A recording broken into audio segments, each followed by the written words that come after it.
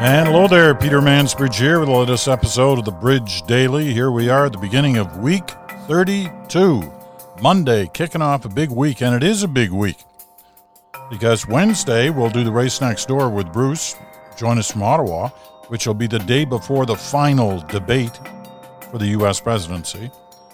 Friday, we'll do a special edition of the race next door, second one for the week, based on whatever happened on Thursday. As a result, we'll do a little shuffling around. We'll probably do the weekend special on Thursday night. But it's Monday.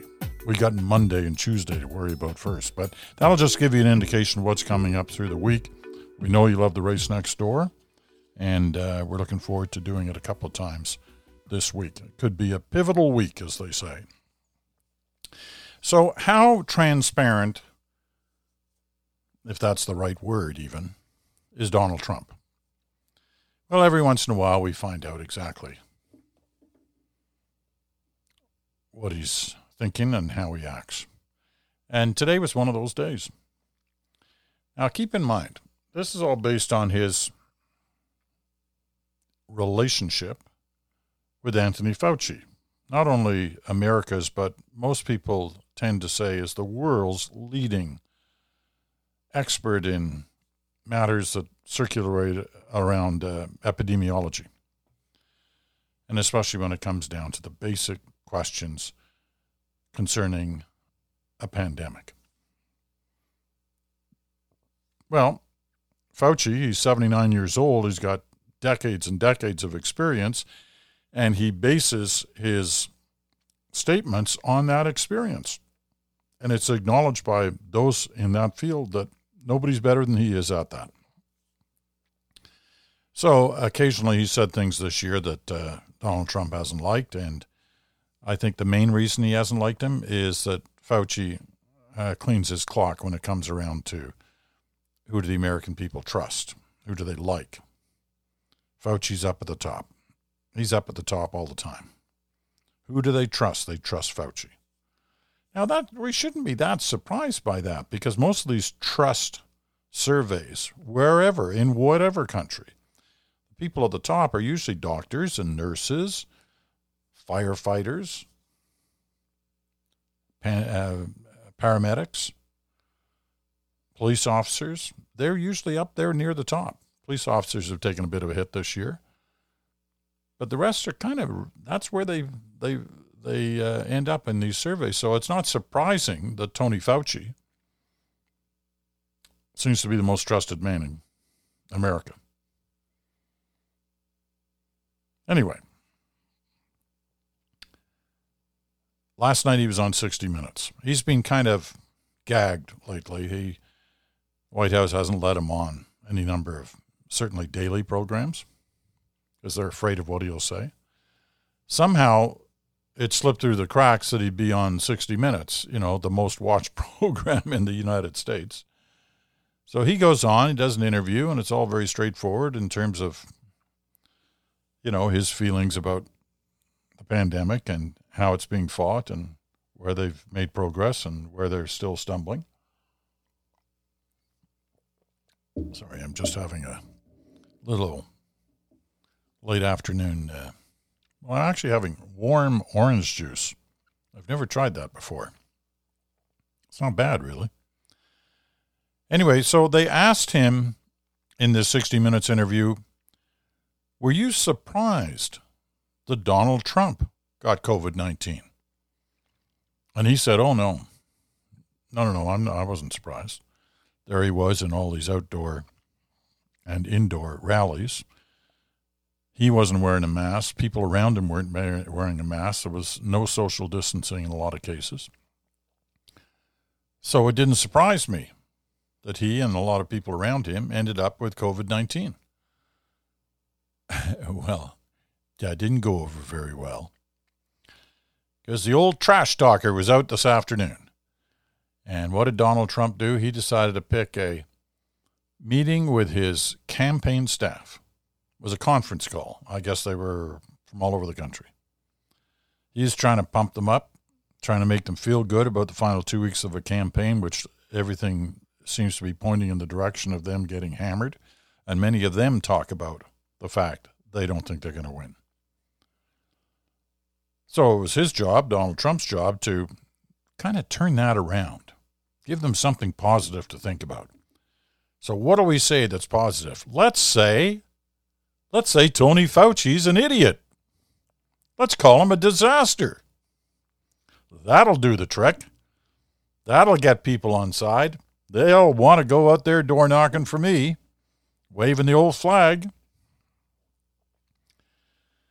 And that's what he did. Tony Fauci is a disaster. He and people like him are idiots for the things they're saying. Okay. I guess that's a strategy. Now, moving on. Governments across our country, provincial, municipal,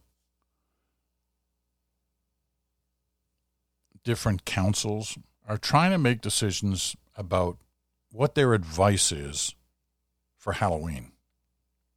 How parents should look at this. What should we do about kids? And I found it interesting what happened today because I got to tell you, I'm getting a sense on the part of some officials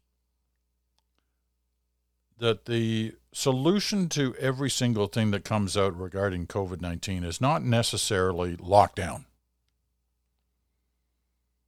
We had the lockdowns in the spring, and they worked.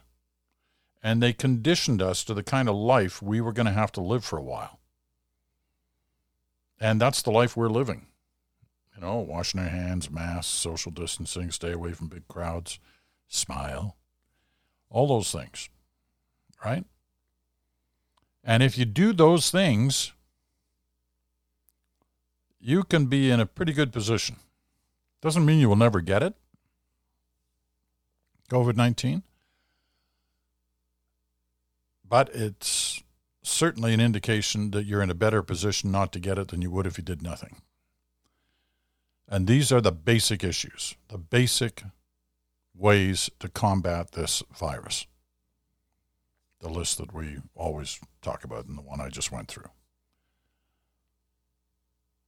Now, there have been some people, and hey, I've been aggressive too on these things, and a month ago I was saying, close the bars. Why did you open the casinos? Let's not have in-dining seating, in-house dining. And why is it taking you so long to do something? Lock down that element of it, things. Well, they finally did that about a week ago in Ontario and in other parts of the country. And Ontario, I think, in fact, was lagging behind other parts of the country in doing that. So today, the Ontario Chief Medical Health Officer comes out with guidelines about Halloween, and especially in the areas that are hotspots, Ottawa, Toronto, Peel region, somewhere else too, I can't remember. But in those areas where he thinks, the Chief Medical Health Officer, that basically there shouldn't be a Halloween. That you can do certain things. You can, keep it in your house, let the kids dress up, share some candies in the house, do that. But this is not the time to be going outside. So kind of a lockdown on Halloween for certain areas. And, for the first time in 6 or 7 months, whatever this is now, 32 weeks, I thought, you know what? I don't think so. That's maybe too aggressive. Halloween is a big deal for kids. It's a really big deal for kids. Kids who, for the most part, have been kind of locked up. Kids who are having a tough time given the new school regulations. So, what's the solution? Well, maybe it's kind of halfway, Maybe it's kind of halfway. You got to recognize the importance of the day for kids, and you got to recognize the issue of safety. I get that. No question about it. I don't think kids should be going up to strangers' doors, knocking on doors, running around with other kids, passing back and forth candies. I don't think that's right. But part of Halloween is the simple fact it may only be a couple of blocks where kids in their little outfits get to go out with the ghosts and the goblins. Have a little bit of fun with people they know, their immediate family. Perhaps somebody from their cohort at school and their family. Maybe even that's questionable. But the simple fact that they could go out, walk around, see the displays that many people put up in their front lawns, see the lights, do all that. So I was pleased to see that I wasn't alone in that thinking. Isaac Bogoch is a infectious disease specialist and a physician. He's at the University of Toronto. And when the guidelines came out, he tweeted this. This doesn't sit right. The goal should be to find ways to do things safely rather than cancel. Halloween shouldn't be too tough to do safely. Outside, wearing masks, restricted to family units, distant from others, is about as low risk as it gets. That's from a doctor who's recognizing the fact that, hey, kids only get one day like this a year. Properly done, they can have it. They don't have to sit in their house.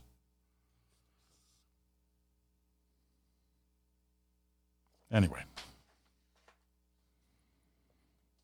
I thought I'd mention that because I've been sitting here for 32 weeks saying, don't do anything. Don't go anywhere. Don't do anything. I think there's a way of doing this and being responsible and being safe without having to go a full lockdown. And I quite frankly think that that's what a lot of people, a lot of governments, a lot of officials are thinking here now. Even Fauci in that 60 Minutes interview. I think he was asked at one point, do you think we're going to have to go, it's going to get worse? We all recognize it's going to get worse as we head into the second wave, or now some people are already calling it the third wave. It's going to get worse. Do we need to go to full lockdowns again? And Fauci immediately went, no. We know how to handle this, and we know how to handle it without going to the full lockdown. Certain things have to be done, and we're doing them. But the full lockdown is where you stay in your home and you don't leave for anything unless you have to get food. And he's saying those days are done. We know how to handle this. We can fight it and we can beat it by being responsible in all the other ways. The hands, the mask, the social distancing, the avoiding big crowds. All the things that Trump doesn't do.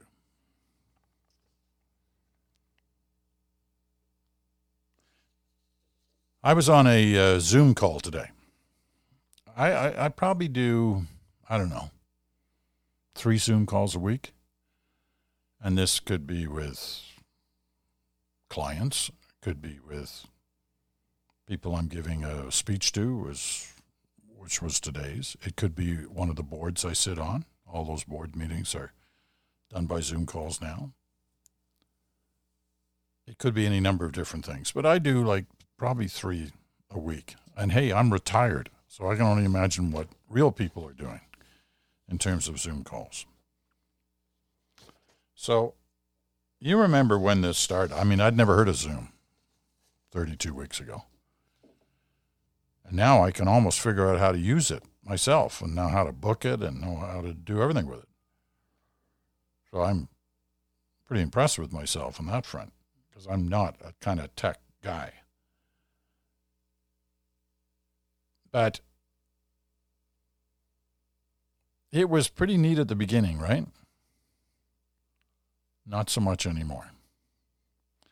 And I found this piece on the National Public Radio website over the weekend. And the headline is, "From the folks who brought you boring meetings, CEOs want to ditch sterile Zoom calls." So it looks like, for a lot of reasons, and I'm going to run through some of them here, the Zoom era is getting on people's nerves. Now, I'm not sure whether there's a replacement for this. And keep in mind, there are other kinds of calls other than Zoom calls. Microsoft has a version of their thing, and there's a bunch of different versions out there. But clearly, Zoom was the major example. They've hit a nerve with CEOs lately. J.P. Morgan Chase CEO Jamie Dimon, he's a huge big wheel on Wall Street. He says there's no vital creative combustion happening in virtual settings. Okay, Zoom doesn't produce creative combustion, is his term, in his board meetings and his staff meetings. American Airlines CEO Doug Parker finds Zoom meetings awful. Microsoft CEO calls them transactional, where 30 minutes into your first video meeting in the morning, you're fatigued. That's true. You can get tired on a Zoom call in a way you don't get tired in person. Now, early in the pandemic, many were touting the benefits. You know, people were talking, and we talked on this podcast about, hey, all these companies, they don't need all that real estate they've got.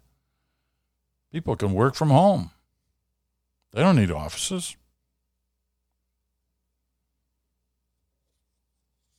You know, some companies were bragging about how they could operate with no footprint.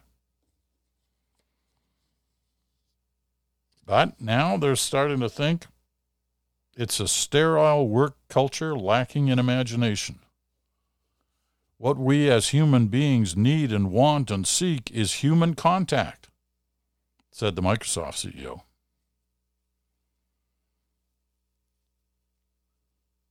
And others are looking at productivity, and they're saying it's dipping. It's got off to a great start 32 weeks ago, but of late, we're noticing a pattern, and that pattern has productivity dipping, especially on Mondays and Fridays. People slow to get back into the rhythm, and by the end of the week, they can't wait to get out of the rhythm. Now, I think some of that is a hangover from the past, but apparently it's more pronounced now.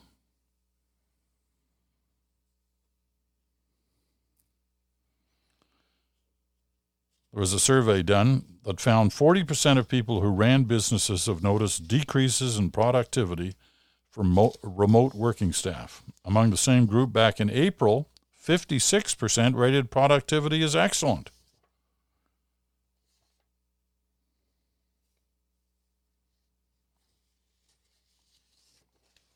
So there you go. People starting to have second thoughts about just how good is this whole Zoom thing anyway. And, you know, I think some of that is not surprising that people would feel that way. I mean, after all, you know, I think most people would like to go back to the way it used to be. Well, I think those days are probably done. I don't think we'll ever go back to the way it used to be. But we're going to be going back to some version of the way it used to be. Hopefully a better version. And certainly better than this one. Okay, two other little things. Here's a little update on vaccines. Every day there's something, right? You'll see a test that sounded promising a week ago is now suddenly on pause because somebody got sick.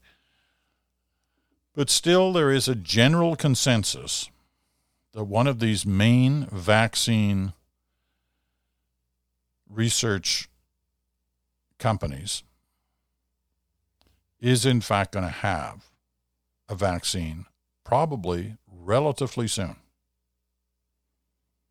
possibly before the end of this year, which, if you recall, back in April is when we flagged would be the earliest possibility. Remember when we did that special piece on the work going on at the University of Saskatchewan, which is still going on? And they talked openly about the world community, how many people were working on this, and that the possibility that somebody would have something before the end of the year. And it's starting to look like they were right, long before anybody else was saying that. Anyway, this weekend, the Telegraph, the London Telegraph, it reported that Pfizer, which already has hundreds of thousands of doses of a vaccine at the ready at its Belgian production plant, is committed to delivering 100 million doses in 2020, that's this year, of which 40% are earmarked for Britain. British patients could be receiving the vaccines as soon as the start of 2021, January, February.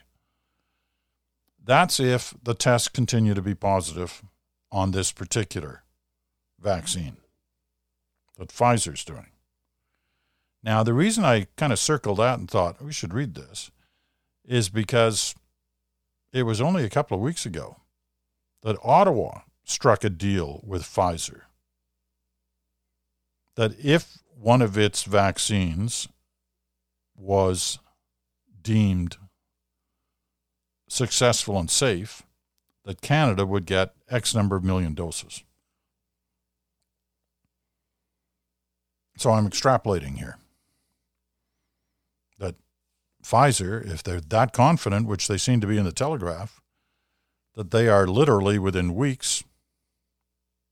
I mean, what if we got two and a bit months left in this calendar year, and they're saying they'll have it ready before the end of the year. They've already got hundreds of thousands of doses at the ready, and they'll have 100 million doses before the end of this year, 40% of which are earmarked for Britain.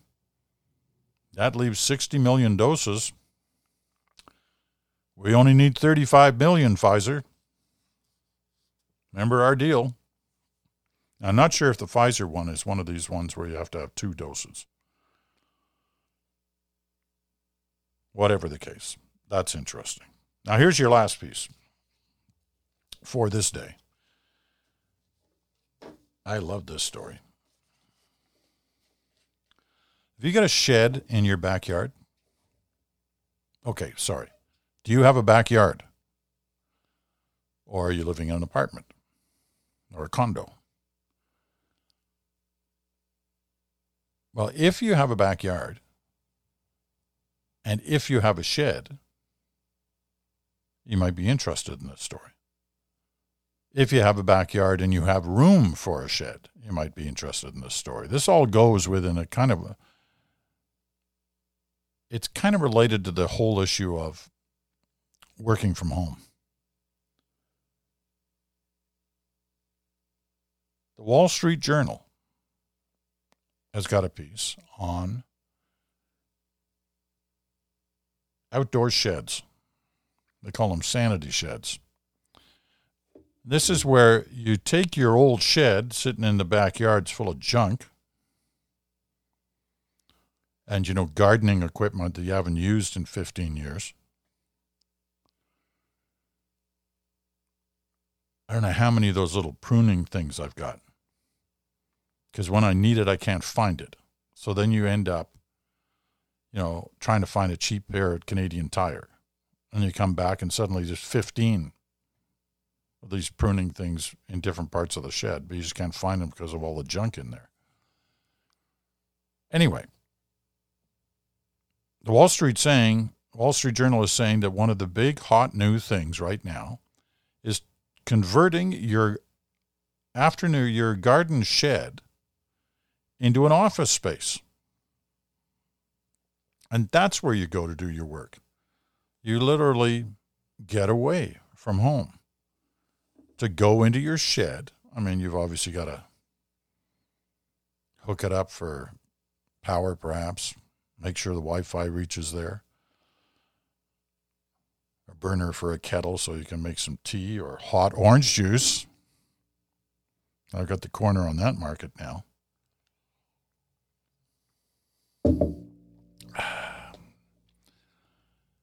And not only that, if you don't have an old garden shed, you can buy these kind of compartmentalized small sheds that are workable as offices.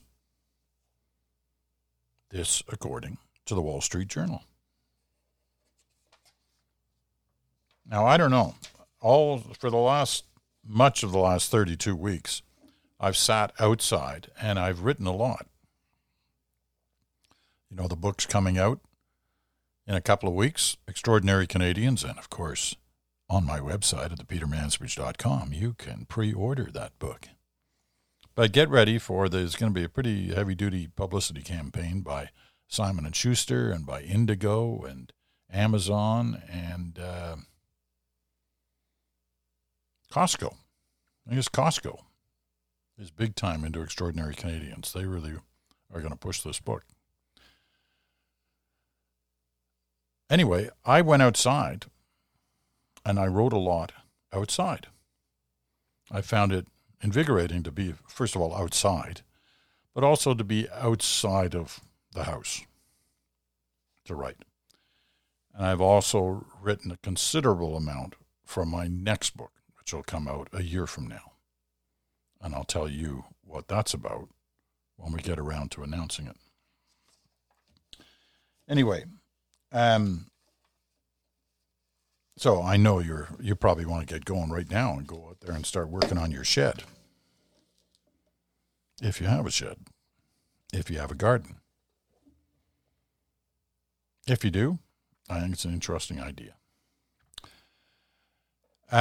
Okay, a reminder, Wednesday, The Race Next Door with Bruce Anderson joins us from Ottawa. It's the day before the final presidential debate. So Wednesday we'll have the pre-game Race Next Door, and Friday we'll have the, oh my God, what happened in that thing last night edition of the Race Next Door. Thursday we'll either do the weekend special or something else, and we'll save the weekend special for Monday. It's getting close. We're only a couple of weeks away from the U.S. election. It's going to be something. And it's been given us something else to talk about other than COVID-19. And as important as that is, and as much as we will keep talking about it, it's been nice to have something else to talk about as well. All right, my friends, that will do her for the Bridge Daily. I'm Peter Mansbridge. Thanks so much for listening. We'll be back in 24 hours.